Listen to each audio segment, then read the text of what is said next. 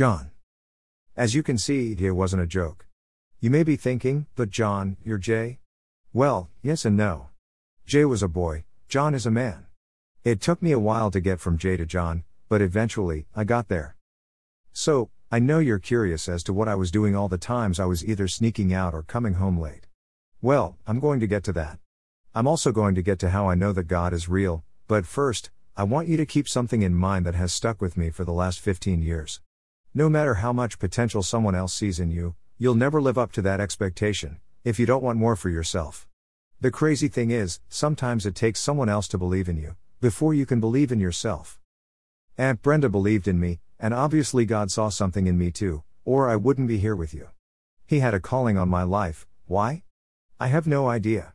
There wasn't anything special about me. One thing I do know, God has always been in the business of turning nobodies into somebodies. So, after I got my car, I thought that I was Mr. Hotshot. All the girls were choosing, mainly because of my whip. I mean, I'm not an ugly dude, but girls didn't really pay me much attention before my car. I never even had sex until I got to New York, and met Honey. Everybody called her Honey Bun, because she had skin like honey, and a fat booty. Honey was the baddest female I'd ever seen. Coke bottle shape, hazel brown eyes, naturally curly ginger-colored hair. She was like a goddess to me. I didn't have any game, and damn near wrecked my brand new car when I saw her for the first time. Me and my homeboy Braxton was riding in my car. Bruh, yo chill dude. You almost hit that tree, Braxton said. I didn't even realize I had went on the curb. My bad, dog, I said, still focused on Honey. Honey smiled at me, and I smiled back. Then she giggled and waved. Oh, you've been stung by the bee, huh? Braxton said. What? What bee? Man, I'm allergic to bees. Is it a bee in here? I said, panicking. Braxton started laughing. Listen, my bee allergy is serious. My face swells and becomes distorted like Quasimodo. I wasn't trying to let Honey see me like that. Dude, chill. You're really bugging right now.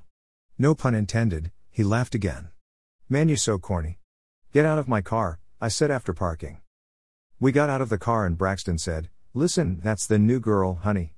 She got all the dudes going crazy, so if you want to shoot your shot, you've got to get in line, playboy, because I'm first. He took off running. Yo, Honey. Wait up. He said. This dude, I said. I kept walking until I caught up with him. I wanted to see Braxton get shot down. He was my homeboy, but his misfortune meant my opportunity. I mean, I didn't have no game, but Braxton really didn't have any game, but he loved black girls, and they loved him. Honey was different though. I could tell that she was the one who did the choosing, and she could have any dude she wanted. I had to play it cool. Every dude at our school was already drooling like a thirsty puppy. Hey, Miss Honey. You're looking real good today. Does that shake come with some fries? Braxton said, before putting his arm around her shoulders. In my head, I was cracking up. This dude was cornier than I thought. He was the whole cornfield. You, and who are you? Honey said, as she moved Braxton's hand away. I'm Braxton, from chemistry class, remember? He said. Oh yeah. The guy who peed himself yesterday, she said. Her and her friends began to laugh. I wanted to laugh too, but I had to rescue my boy. Please excuse my boy. He gets nervous around beautiful women, I said.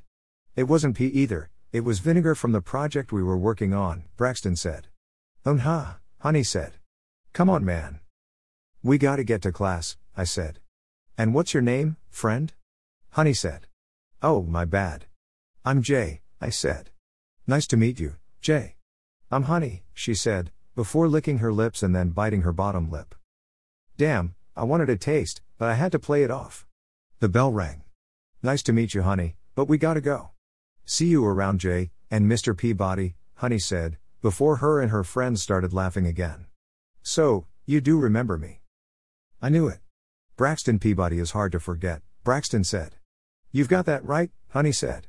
Bruh, I don't think she was referring to your last name, I said. By the end of the week, I had bagged Honey and her buns. I had never had sex before, but I fronted like I did. Whenever I'd come home late, I had either been over Braxton's playing video games, or sometimes when his parents were out of town, he'd throw these massive parties that I'd go to. More than likely though, I'd be at Honey's house. I had to sneak in, because her parents thought that she was this Virgin Mary or something, But she was really a naughty little devil. I would come home late and get in trouble, but for honey, it was worth it.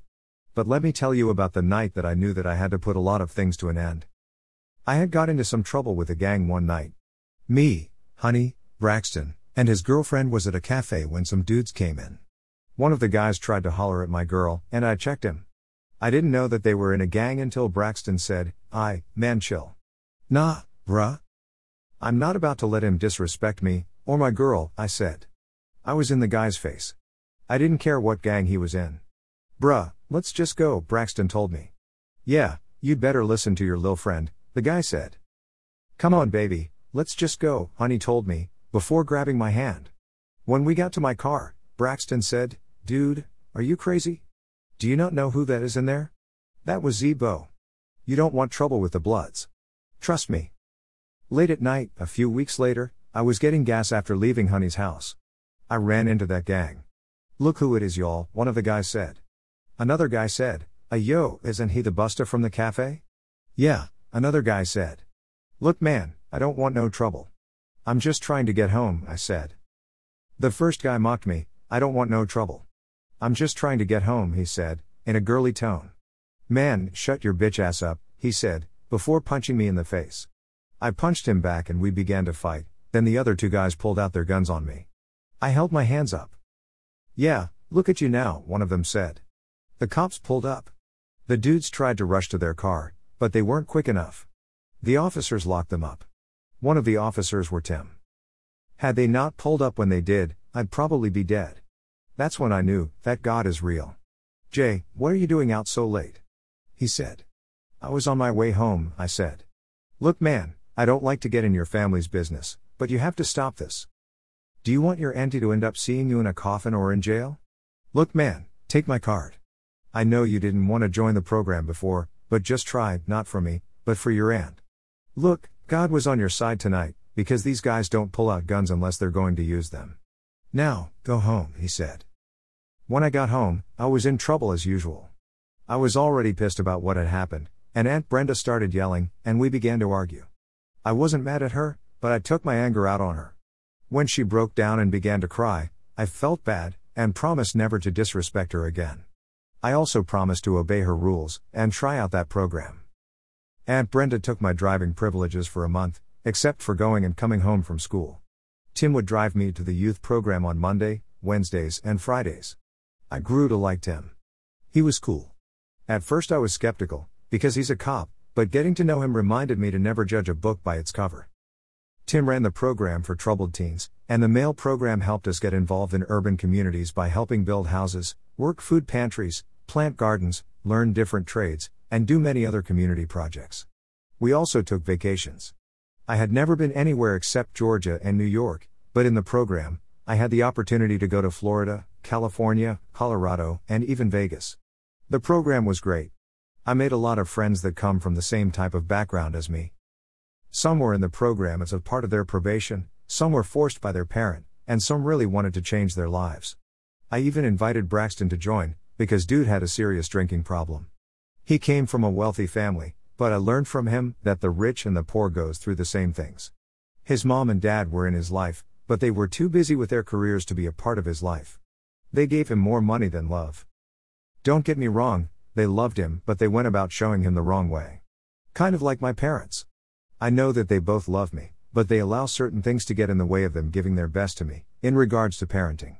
Braxton joined, and the guys clowned him at first, because in their eyes, he was this rich white kid who already had privileges. Come on guys. Since when do we clown anyone for wanting to better themselves? We don't do that here. Come on, do better. Now let's welcome Brother Braxton, just as we would anybody else, Tim said. I liked that about Tim. He was all about brotherhood, regardless of race. Braxton was my best friend. I never had a white best friend before moving to Manhattan.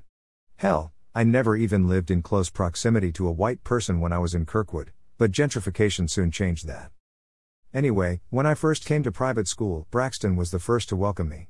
I made sure that he felt welcomed when he came to the youth program. Tim's right. Y'all gonna respect, B-Dog? I said. B-Dog? Braxton asked, with a raised eyebrow. Just roll with it, I said. Yeah. What's up everybody? I'm B-Dog, he said. Yo, B-Dog got some swag though, one of the guys said. Cool kicks, B-Dog, he said, before giving Braxton some dap. The guys accepted him fairly quickly. There were some that didn't warm up too fast, but they learned to like him over time. There were other men in the program who mentored us, and there was even a psychologist. We didn't see him as a shrink though. He was so cool, you didn't even realize that you were being counseled when you were in therapy. I guess that it was all about establishing a relationship first. Once we learned to trust our counselor, it was easy to open up to him. That program taught me how to become a man. I learned that it was okay to cry sometimes. I learned that it was okay to communicate what I was feeling. I learned that it was okay to ignore insults, instead of trying to prove myself to everyone. I learned how to be secure within myself. I learned that it was okay to earn an honest living. The mentorship program also helped me get my first job, and a letter of recommendation from two of my mentors, including Tim, is what got me into Howard University.